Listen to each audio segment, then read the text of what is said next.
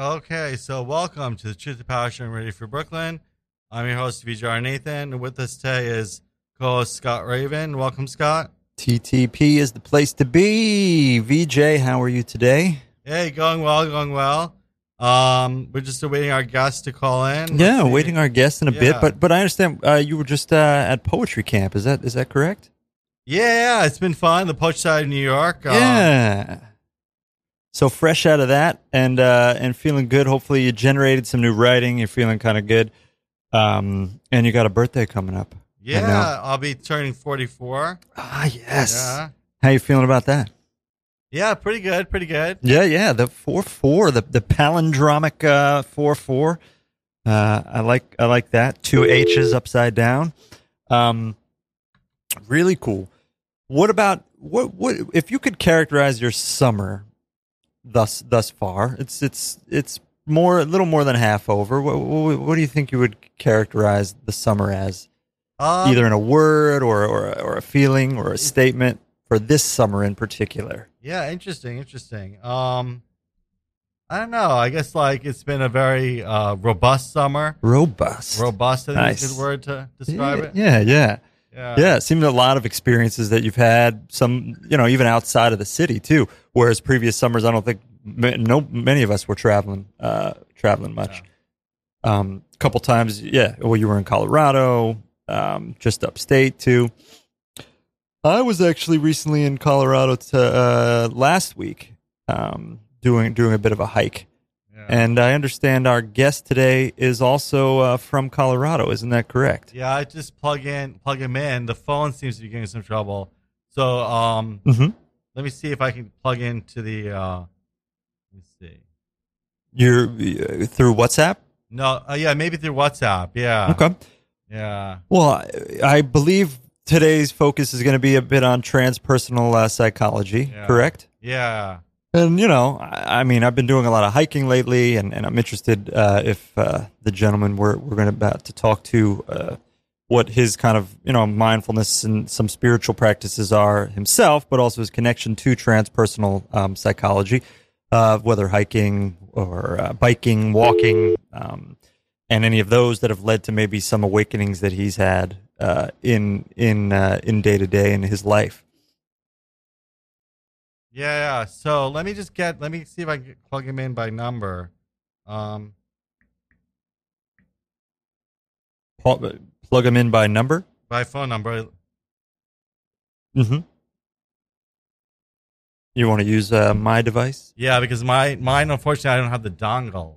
We had a running joke last time that we were unable to connect with him, where we were going to communicate with him telepathically or some sort of thing. But we will hear his voice today. He is standing by on the line, I do believe. Okay. So we're ready to hear from Dr. Ian, I believe. Yeah, Dr. Ian Vikramasekaran. Let's see if we can get him online. Yeah. Let me see if this works. Let's see. Is this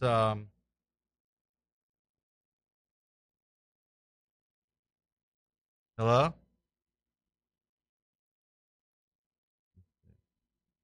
Let's see if the volume is up. Where's the volume control? There you go. Should be all on volume. Yeah. Check the. There you go. I don't know if you need It Bluetooth seems like it's working now. in real-time call. You can hear it through the speaker. Right? I hear the ring-a-ding-ding, ring-a-ding-ding-ding. Hello? Ding. Hello, Dr. Ian. Hi, how are you, VJ? Hi, good. Welcome to the Truth to Power Show. Wonderful. Yes, live and alive. We joined by Scott Raven, co-host here today. It's nice to have you here, Dr. Ian. Oh, thank you so much for having me. Nice to talk with you this morning. Yeah. So let me just give a little bit about your experience for the listeners, situate you. I'll give a little bit of your bio.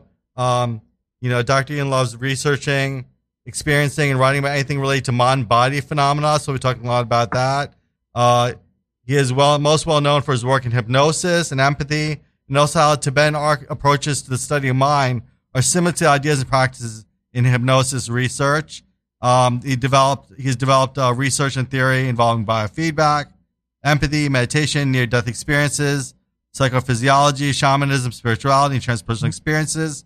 Author of over 150 articles, book chapters, and scientific presentations on these subjects. His research and writings have won a number of awards, including early career awards and from the American Psychological Association, the American Society for Clinical Hypnosis, and Clark Hull Award for Scientific Investigation of Hypnosis. So it seems like a lot of focus on hypnosis, and we can talk a little bit about that, and we can go more broadly into the transpersonal. If we could give like a definition, a working definition for the audience, most of them are probably familiar a little bit with it, but how you're inroad into that, into hypnosis, into the transpersonal, how hypnosis might be a bridge into the transpersonal, rather. Oh, certainly. Yeah. And I feel like my definition may even have a little to do with the name of your show, talking truth to power, because one of the most astonishing aspects of transpersonal psychology and counseling is that everybody has their own power, and that if we can really come to realize the fullness of the power that everyone has innately, we have so much power in our own lives that we can utilize and that we can use collectively to do beautiful things to change our world. But the simple definition that I think of for transpersonal, and why I'm interested in hypnosis, meditation, and so many other indigenous wisdom traditions,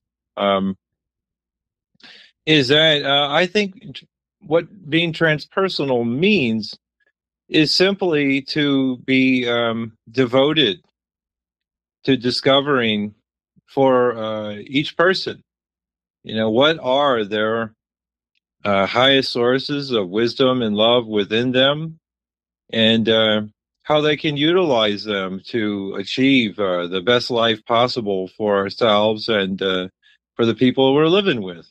I think transpersonal really has to do with that word means sort of going beyond our expectations of the self and going beyond transcending the personal and transcending the political, transcending anything that really seems to be a limitation on human functioning, and that in general as a kind of spiritual quest, to really look at what are our highest sources of wisdom and love. And there are so many methods that people have invented over really the thousands of years that human beings have been obsessed with this question in religious, spiritual, philosophical, and psychological ways.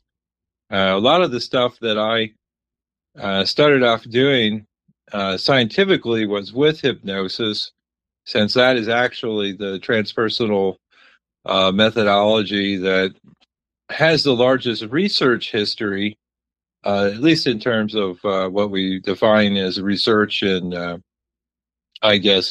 American, European psychologies, but really the indigenous traditions of the world, spiritual and otherwise, such as ayahuasqueros, or whether we're thinking about, in the Himalayas, of many, many different traditions and methodologies of investigating the nature of self and the illusory nature of reality that we seem to experience in different forms of Buddhism, Hinduism, so many different traditions of shamanism.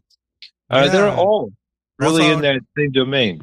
Also, I want to say about consciousness and consciousness studies, like about how in hypnosis it seems like we're getting to a deeper level, a deeper consciousness. We're able to tap into, source, tap into these different layers of consciousness. If you speak a little bit to like, I feel like also in the Jungian perspective, you think about the unconscious, or the kind of forces of the unconscious, the psychological perspective, forces of the unconscious of being things that we repress or things we push down, as well as the collective consciousness of the as you were talking about.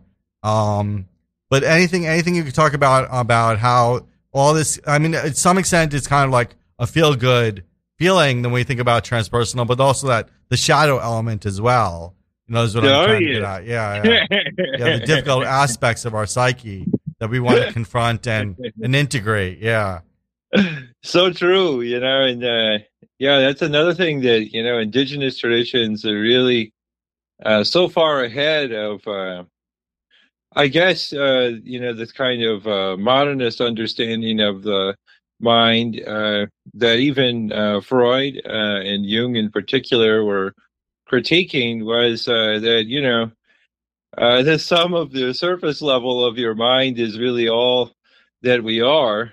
And even from a very practical standpoint, Freud and Jung had learned, especially in treating people who had psychosomatic medical conditions, that often the nature of these people's problem was not so much with their conscious mind, with their ego, but was much more to do with deeper levels of mind that, to that point, Western psychology had really only developed in less than 100 years, and that's even if we're charitable and go back to Abbe Faria, who was from Goa, not even a Western person, but really the real founder of psychology was Abbe Faria from Goa, who established methods of hypnosis that Freud and Jung and their mentor, Jean-Martin Charcot, in France had been teaching them about how to investigate the unconscious. But yeah, if we go back to the real indigenous traditions, yeah, they really understood the deep levels of mind that go beyond the ego and our expectations of ourself, and how you can reliably use them to, as you say, really investigate the shadow nature of mind.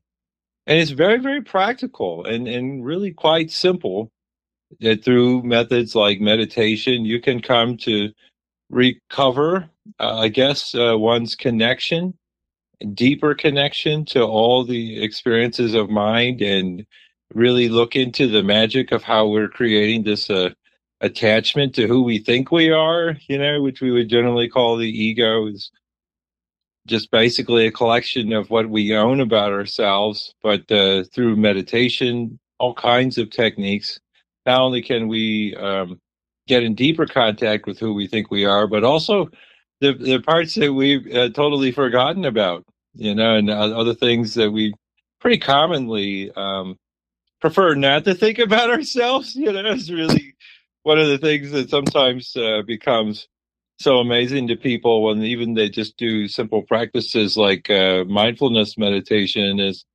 end up thinking about things they don't want to think about. Yeah. And a lot of times, they tend to be like really healing. When you start thinking about things you prefer not to think about, it can really result in dramatic increases in health. People who have health problems commonly do have things that are related to that, that just can't accept about themselves. The really big one, that most people would know about, would be like repressed memories of trauma that they hadn't really fully dealt with. And through dealing with these kinds of experiences that people have had trouble with, a lot of times health problems dramatically improve. People who have headaches, like myself, I got into this field because I had headaches, and I had no idea why they were occurring. And I had some childhood trauma that, through utilizing methods of hypnosis and also meditation, it really helped me to come to terms with some of these issues.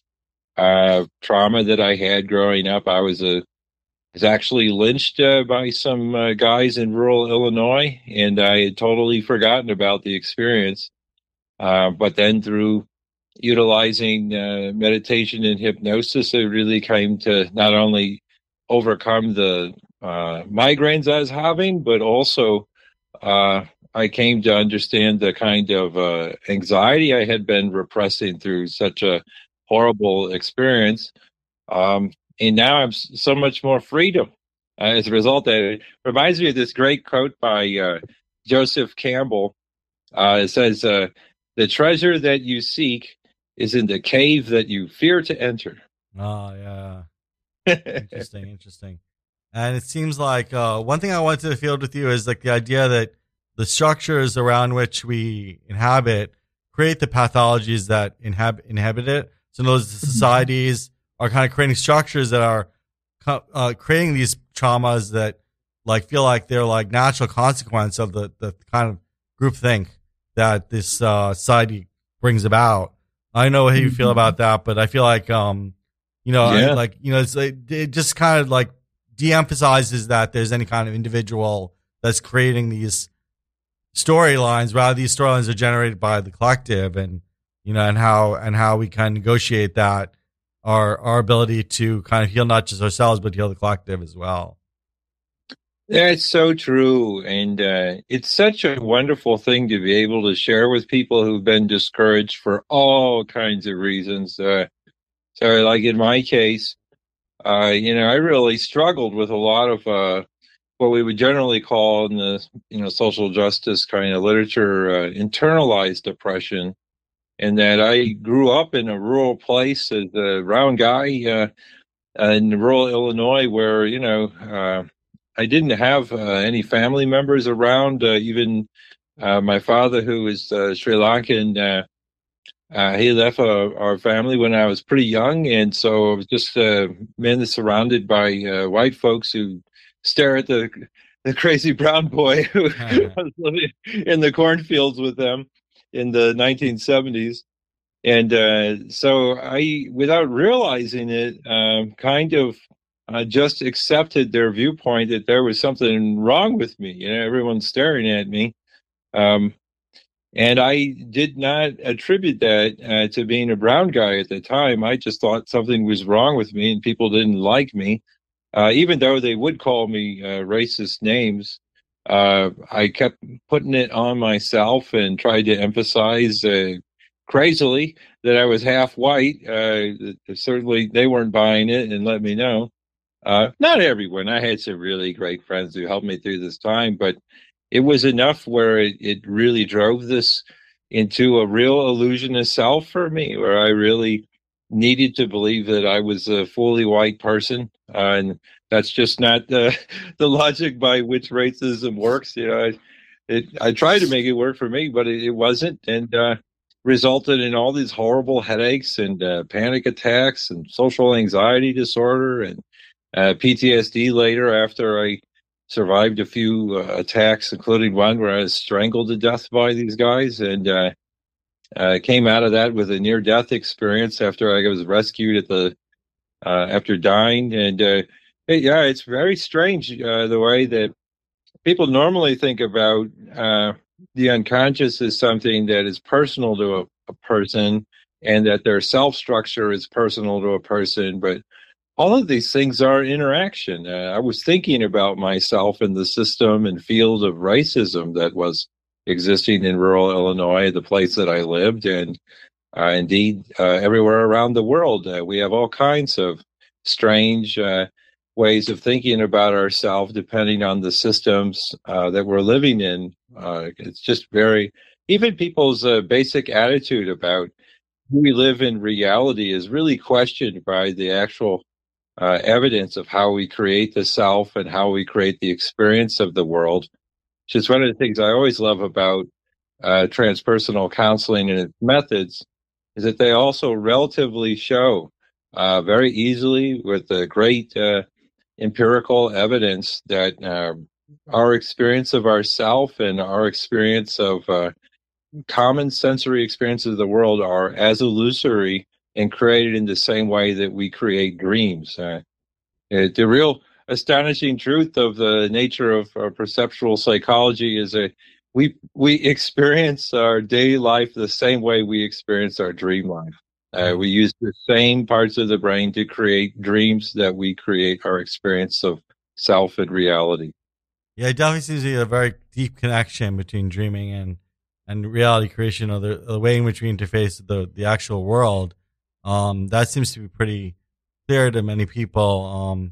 And where these dreams come from and where, like, what is the generating, there's a lot of different modalities that I think about dreaming, and, in regards to whether it's coded or whether or not it's messages from the spirit world. And where do you fall in that discussion in regards to dreaming and like what we can, remembering dreams, of course, and what it can benefit, how it can benefit us. Yeah. Yeah. Dreams are just such a rich source of one's spiritual life. And I think, as I understand, the most successful social justice movements that really get people involved, they get people involved in a kind of collective dreaming process. It's absolutely necessary to have that quality, because the so-called reality that one is experiencing is so oppressive that unless you have a compelling dream, like Martin Luther King, no accident. He says, I have a dream, unless you could, imagine such a thing, it's really hard to get people to take the horrible sacrifices that people have often had to take on, tremendous violence that one can experience in social justice movements. If you don't have a dream in your heart with some real transcendent love and some real courage to enact that dream and get involved with imagining people's better nature, if they were given a choice to do it, it's very, very hard to do anything, even to challenge one's own personal demons. But the demons of the society are even more difficult. I learned this really, really quickly when I was in undergraduate school. I had a bunch of friends who were Native Americans. This is at the University of Illinois about 1989. And because, I grew up multiracial in rural Illinois, a lot of times people, even Native Americans, kind of assumed I was Native American. And so they were going to protest Chief Illiniwek, the racist mascot of the University of Illinois football team. And they were actually on their way to protest him at his appearance at a homecoming game for the University of Illinois, which is a really, really big experience where thousands of people go to see this game. And, they would get the Chief Illiniwek person. It was usually actually a white person dressed in, Native American costume of some sort. I don't know where they got it. And he would go out and do all these crazy dances that were supposed to be impressive or something like that, but they weren't based on any Native American tradition at all. And people would get drunk and, holler and yell while he did these dances and made some kind of, I forget what his chant was or something. And so these Native Americans asked me to follow along with them, and I was like, all right, what the hell, I'll go. And when I got there, I thought, well, what's going to go wrong? We're just in the parking lot. There's about 12 or maybe there was at most 15 of us. We were just standing there with these funny fake Indian masks, like they were Halloween costume things. They were really grotesque. And we were just wearing the masks, and people had to pass by us as they were entering the stadium. And I thought, this is pretty peaceful, and it makes a point. I'm fine with what I'm doing, and I love the people that I was protesting with. I protested with them at many other different types of rallies in the past. And I'll be darned if within about 5 minutes we challenged their dream experience of, what they wanted to experience at the homecoming game, and didn't want to be presented with the idea that Chief Illiniwek was some kind of racist mascot. And they got incredibly violent. And the first person who did it was an old white woman. This came right up to all of us and spit through the eye holes in each of our masks. And she just went right down the line, just spitting in all of our eyes. And then one person kind of pushed her back when she came to spit in their eyes. And then the next thing you know, they were all just being assaulted by the huge crowd that was behind and with her. And I was like, how did this happen? It was just happened just like that. And people are so unconscious in their dreams, it's really intense and crazy how much people will behave in this very shadow-like and, oh my gosh, just almost demonic. It's just crazy. That was the most violent rally that I've ever been been to before or since, and I've been to a lot of crazy things. But yeah, if you really touch upon some of this need that people have sometimes to really celebrate their power and privilege, and don't want to be confronted by the real dream that people are being oppressed every day for so many different things. Besides race, of course, there's so many other things going on with social class, so many things involving gender, and so many things involving sexual choices and orientation. So many different aspects of identity and ethnicity are oppressed. And it's really necessary, I think, to have a good vision of how we could come to a place, where we actually could love one another and find our shared wisdom and innate compassion and love for a much better world. Or to be honest, I don't think I would ever continue in social justice work after that experience. I just totally thought nothing was going to go wrong, and that easily became a struggle for my life within less than 5 minutes, standing in a line and a woman spitting in everyone's eyes. Man, only imagine. Now, you thank you for sharing those stories and about Illinois at some of those experiences. I understand you're in Colorado at current. Yeah, and what was there some other things that have brought you there? I know they have a strong Native American population in Colorado as well, and this is a multi pronged question.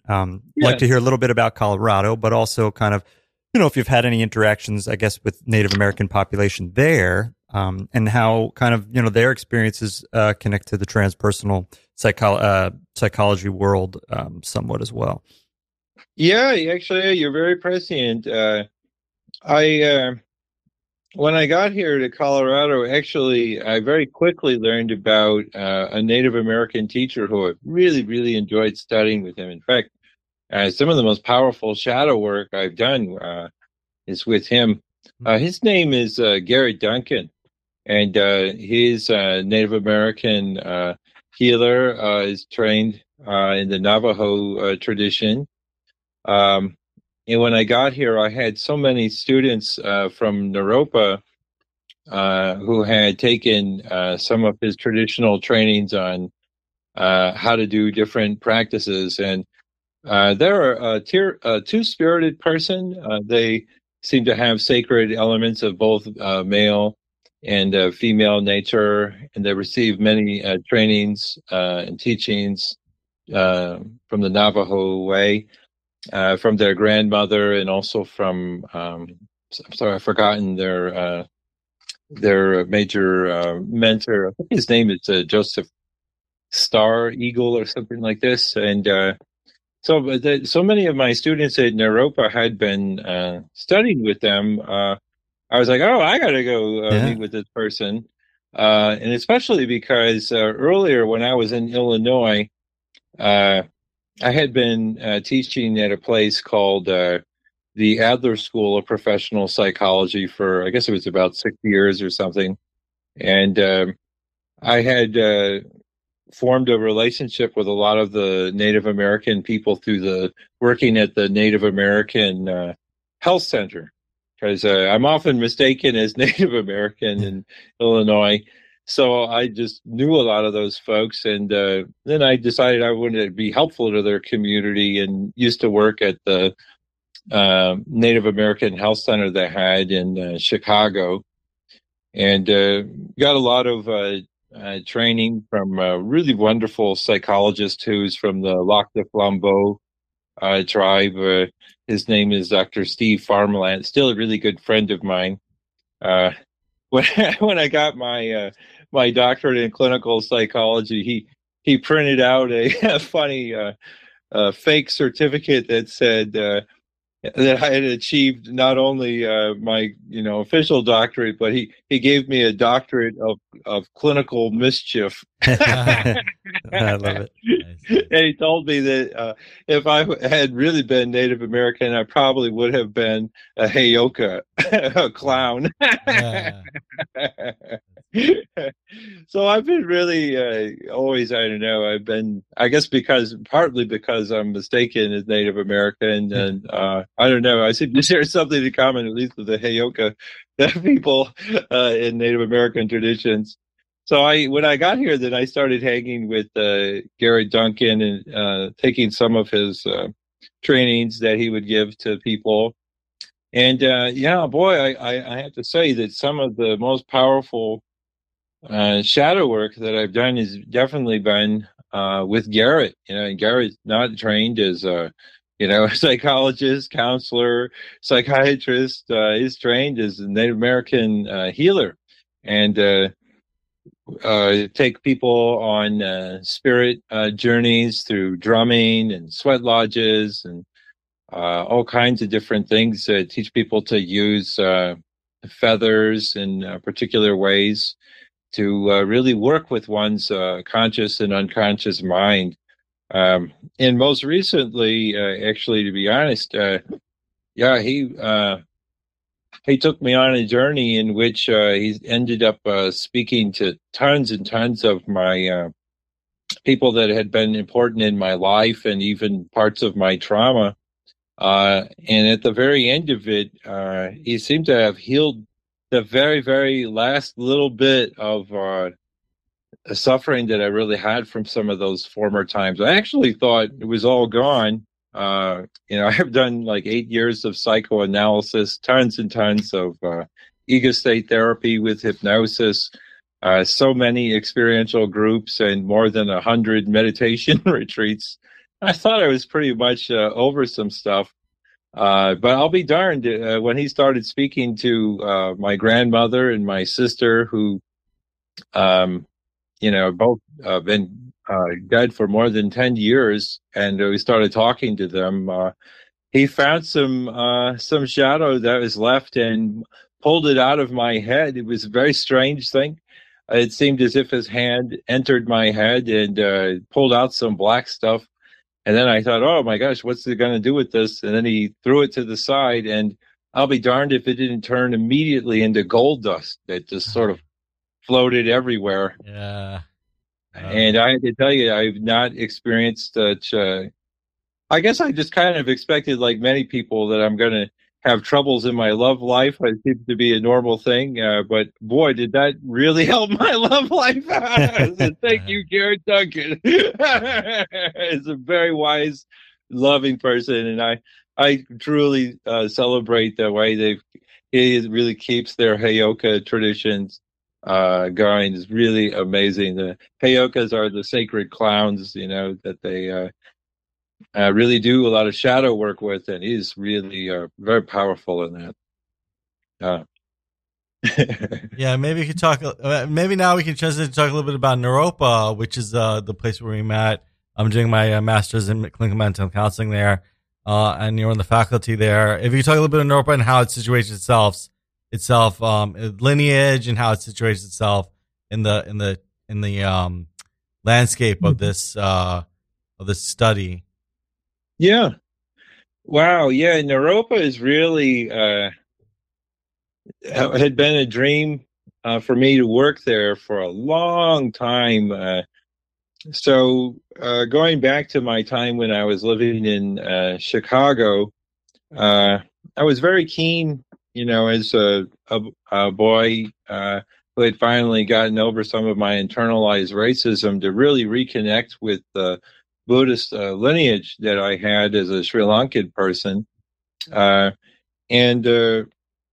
I just started wanting to learn more about Buddhism, and some of the people that I started running into right away, well, a lot of them were Tibetan Buddhists, and so I didn't know really too much at that point as a young man about a lot of the differences between Sri Lankan Theravadan Buddhism and Tibetan Buddhism. I figure any kind of Buddhism is better than nothing. I better when I hang with these people. And I really liked Tibetan Buddhism a lot. And some of the first people that I met that were into it were students of Trungpa Rinpoche, the founder of Naropa.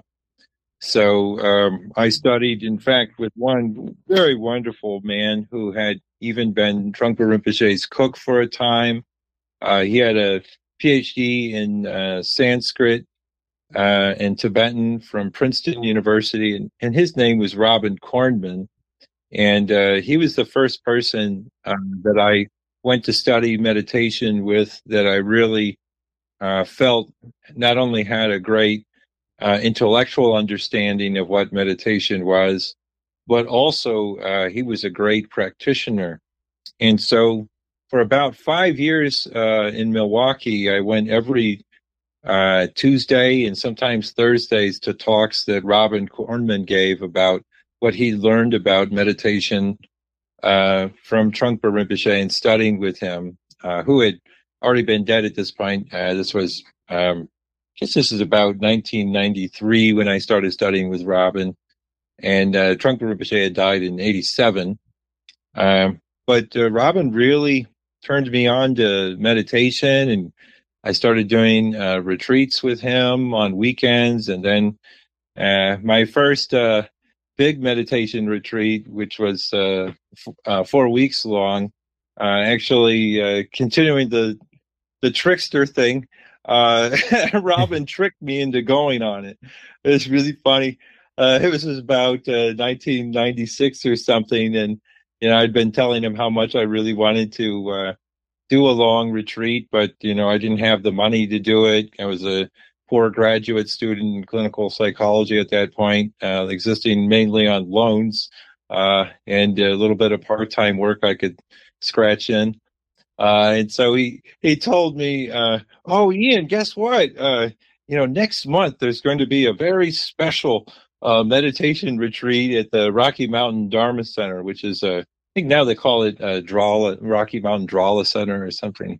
And if you just fill out this application and give me a check for $108, it will cover everything for the month." And I was like, wow, $108 for a whole month? I could afford that. And I had the summer off from classes, so I was like, oh, I'll definitely do that. And I was about halfway through that retreat when suddenly in meditation it occurred to me, I was like, there was no special deal. It was just like, I gave him my application, I gave him a check for $108, and he paid for the rest of it. He tricked me into it, and out of love paid for it. And such a wonderful man. And then I got a chance to really learn about, deeper meditation practice. And that's also when I first heard about Naropa University, since, of course, it is close to the meditation center. Really started as a place. The Rocky Mountain Dharma Center was really started as a place for practice for things that were going on in the Naropa community. And so I found out all about it, that it was, a place that had been started as a university to really combine the best perspectives of Eastern and Western wisdom on the nature of life and human suffering, and to help society really grow and deepen in a way in which would transform the world. Back in 1974, and I just had never heard of it really till I got there. And then it was such a funny feeling, because I had just started this graduate program in clinical psychology, and then I'm hanging at this retreat with all these people who were going to Naropa University getting graduate degrees, and immediately thought, I was like, oh, I must have made a terrible mistake. I should maybe quit this program and go to this one. And I talked to my friend Robin about it, and he said, no, and you should finish your degree and then later go and teach at Naropa. And so that was in my head all the way from back then. And finally, in 2012, I came to Colorado with the aim of starting at Naropa. And it took a few years to get in, but eventually I did start teaching coming up on 8 years ago at Naropa, and it's just been this wonderful place, really. I really enjoy students like yourself who are so committed to many, many different aspects of understanding the nature of how we can help people, not just in the way of individually, but what could we do, not only to change the individual reality of people's, but how could we use these methods also to help people to transform society as well?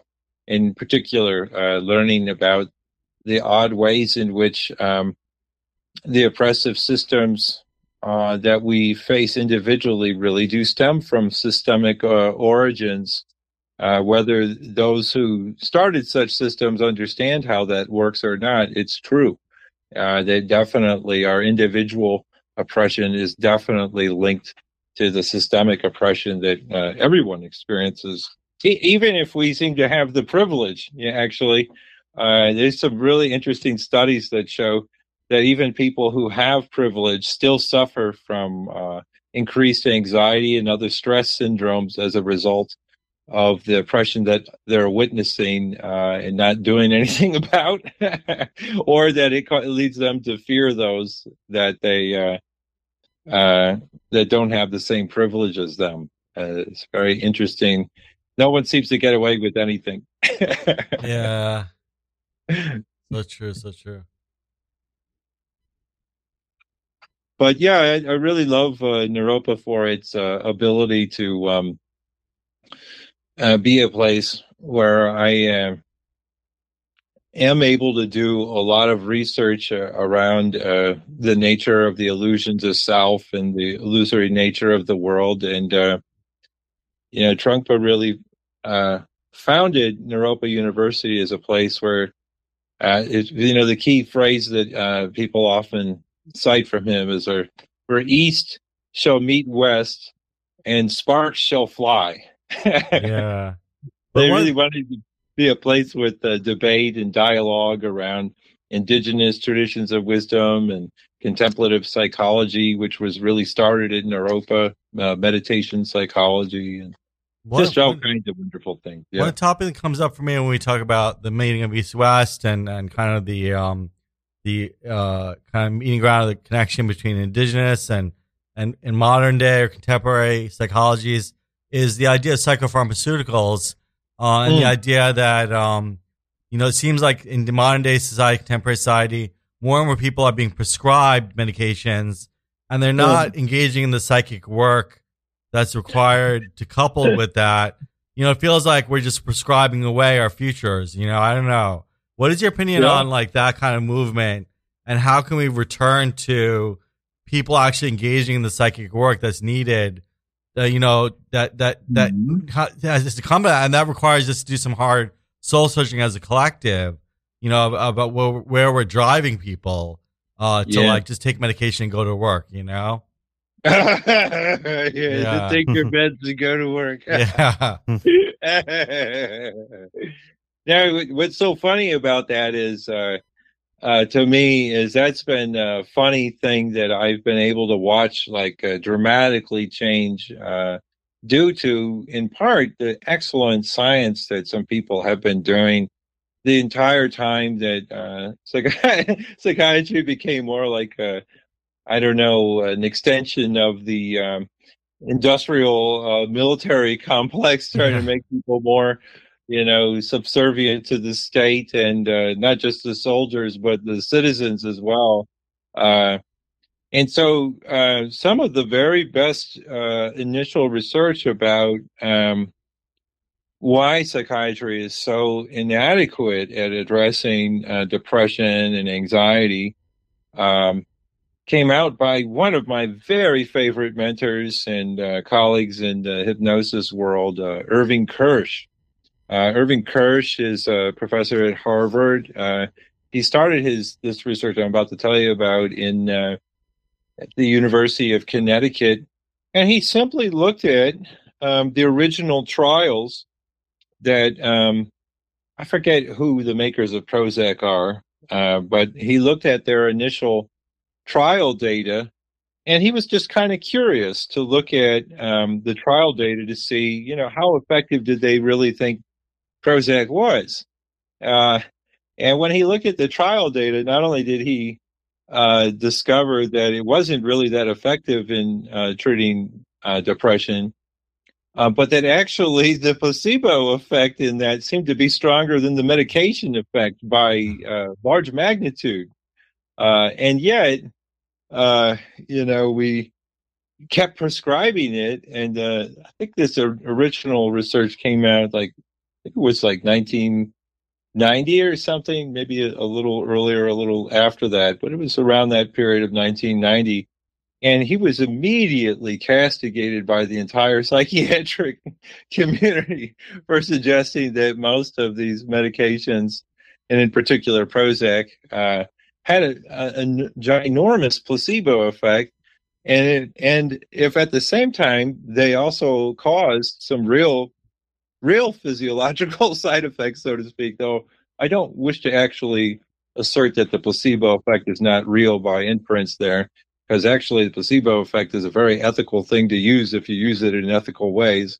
But on the other hand, it was crazy. The research that their own data showed was that, particular for the treatment of depression and anxiety, most of these agents were not doing too much other than causing people sexual side effects. I don't know how much people have looked into this, but commonly people on all different forms of anti-depression and anxiety agents can experience terrible problems with losing their desire for sexuality. Some even lose their sexual performance, the ability to become orgastic, ability to achieve an erection. All of these things can be interfered with by medications at times.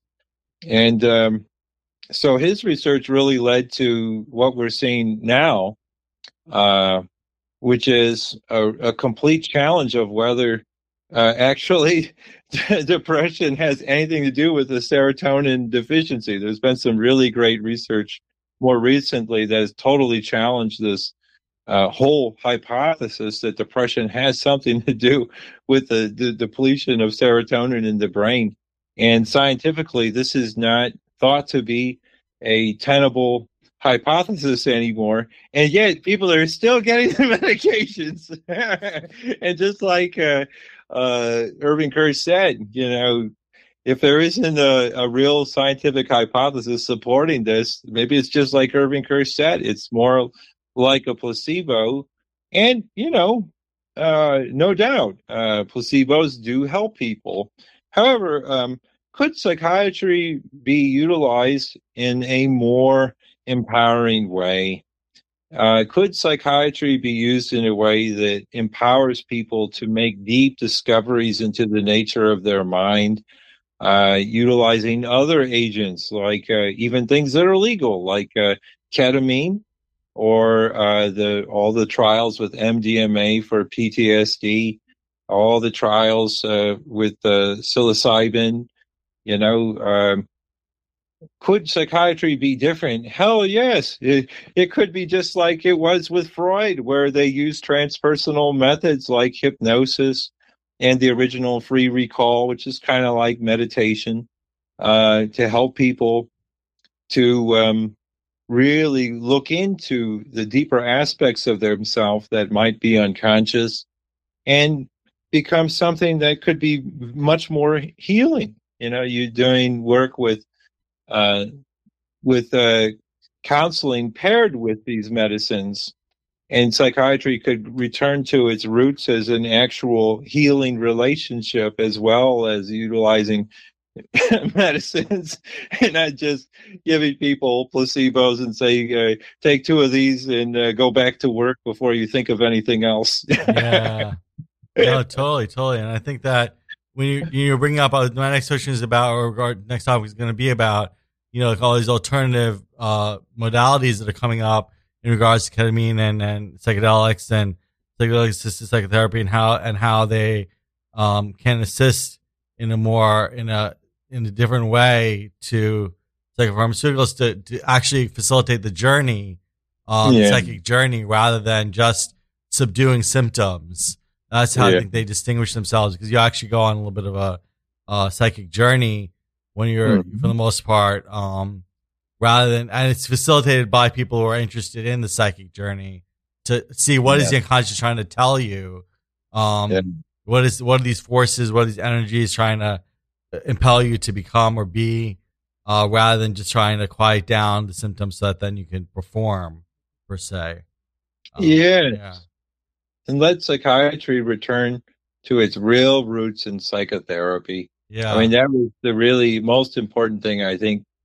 When I think of Freud's work in particular, I think it was that what people said about him, he was the talking cure. He had a way of really trying to, with all, of course, the cultural limitations that Freud had, particularly regarding gender.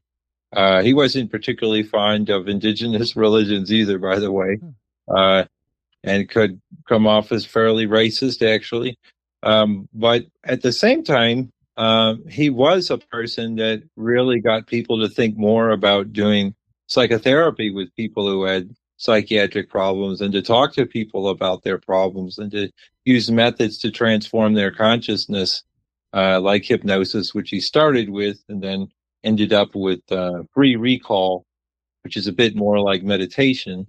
But yeah, could psychiatry do that? And when I grew up, I had the great fortune to have a very mischievous mind, as I mentioned a few times. And my father was a psychologist, and so I was aware that at one point, because my dad had this book in his library that used to fascinate me. It was entitled LSD, Marijuana, and Yoga. It was written by a friend of his who I later met, named Ted Barber. And Ted Barber was claiming that LSD was this. You have to remember, this is about 1980 that I saw this, challenging book title. In this book, he went over all of the evidence, the early evidence from the 1950s and 1960s until when LSD had been made illegal, not just, it was just made illegal. You couldn't even do psychotherapy research on it anymore. And so that kind of ended that research for quite a while, except in some areas they kept it going, of course. And so when I read that book, I was astounded, because everything I'd ever heard about LSD was, it's like acid. That's going to dissolve your brain, Ian. You don't want to do that. And I really believed that. But then after I read that book and read that actually there was a time when this was actually producing tremendous results in veterans, in particular at the Menninger Institute, and I read some other books as well after following up on Ted Barber's book, I thought, my goodness, this really could be something that would be amazing in helping people.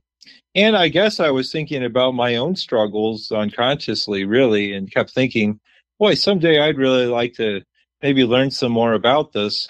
And then a small miracle happened, which was, even though I lived in rural Illinois, for some reason, to this day, I don't know why, Timothy Leary came to a local community college to give a talk, actually not on LSD psychotherapy, but on a strange computer program that he was collaborating with people on. But I went to see that talk, and then one thing led to another. A few years later, I had my first experience of LSD with Tim Leary, actually. And it was so funny. I hadn't even intended for it to happen. Just a friend had acquired some LSD from a Grateful Dead show, and we decided to take it. And I went to a party after we set some intentions, and lo and behold, there was Timothy Leary sitting on the couch, and just as my acid had kicked in, and I couldn't believe it was him. So I just walked up to him and I go, "Hey, you're Tim Leary." And he goes, no, you're Tim Leary. You're Tim Leary. And I was like, No, you're Tim Leary. No, you're Tim Leary. No, you're Tim Leary. Yeah, you're Tim Leary. And it was going on back and forth, for like 5 minutes, like, and suddenly it occurred to me, like, oh, he's on acid too. But it was so wonderful. And that trip, I really learned so much about how I had been creating my experience of self as trying to desperately not see myself as a brown person.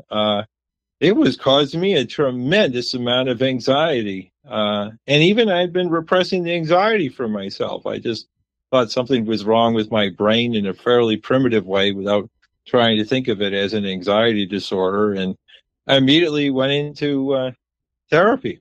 And I had a great humanistic client-centered therapist. Really helped me a lot to really come to terms with who I was. And I continued using medicines, even though I was not able to do that with my therapist. I would bring a lot of the insights I was having with, in particular with LSD, to my therapy sessions. And I had a great psychologist who was helping me and integrate these things. And this really cemented in my mind that, boy, psychiatry could really be a different thing.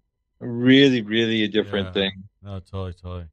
Thank you. And I started to meet these people who were doing these things. And, here in Denver and in Boulder, we have just really, really great psychiatrists and counselors and psychologists who are able, even legally, to do ketamine work.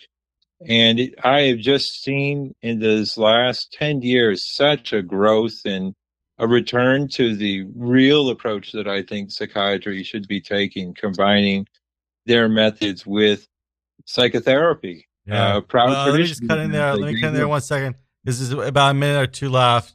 So as a reminder, listeners, that you're listening to Radio Free Brooklyn, independent listener-supported radio. This is the Truth to Power Show. Radio Free Brooklyn's mission is to provide a free and open platform to our community, promote media literacy, education, free expression, and public art. We rely primarily on donations from listeners like you. So every dollar helps us to stay on air, continue to stay on air, and allows us to continue our work in the community. We are a 501c3 nonprofit organization, so our contributions are tax deductible. Please support with a monthly pledge or one-time donation at RadioFreeBrooklyn.org/donate. If you're an Amazon shopper, please consider donating in a way that costs nothing to you. Go to RadioFreeBrooklyn.com/Amazon and register Radio Free Brooklyn as your Amazon Smile charity. If you're listening to this interview in front of your computer, please fill yourself up by downloading a mobile app, so iPhone or Android. Go to the App Store for iPhone or Google Play Store for Android. And subscribe to our monthly newsletter, RadioFreeBrooklyn.org/newsletter. So thanks so much, Dr. Ian. So it's been really great having you and talking a little bit about transpersonal and the different modalities and all this kind of stuff. This we can go on, but thanks so much for being here. Thank you. Thank you so much for having me, VJ, and thank you for your wonderful show. Thank you, Scott. All right, thank you. All right, take care, guys. So this is Scott's last show, and we have 2 more episodes live broadcasting this month, and the 28th we'll be doing a pre-record and then ending the show for this iteration. So I hope everyone will tune in for the rest of the month. The final 4 episodes. And we want to throw out there that people can call in during those last couple episodes. We want to engage with some of the listeners before the show ends. Yeah, definitely. The next 2 episodes we're having that opportunity, and I'll call out the number. Thanks so much.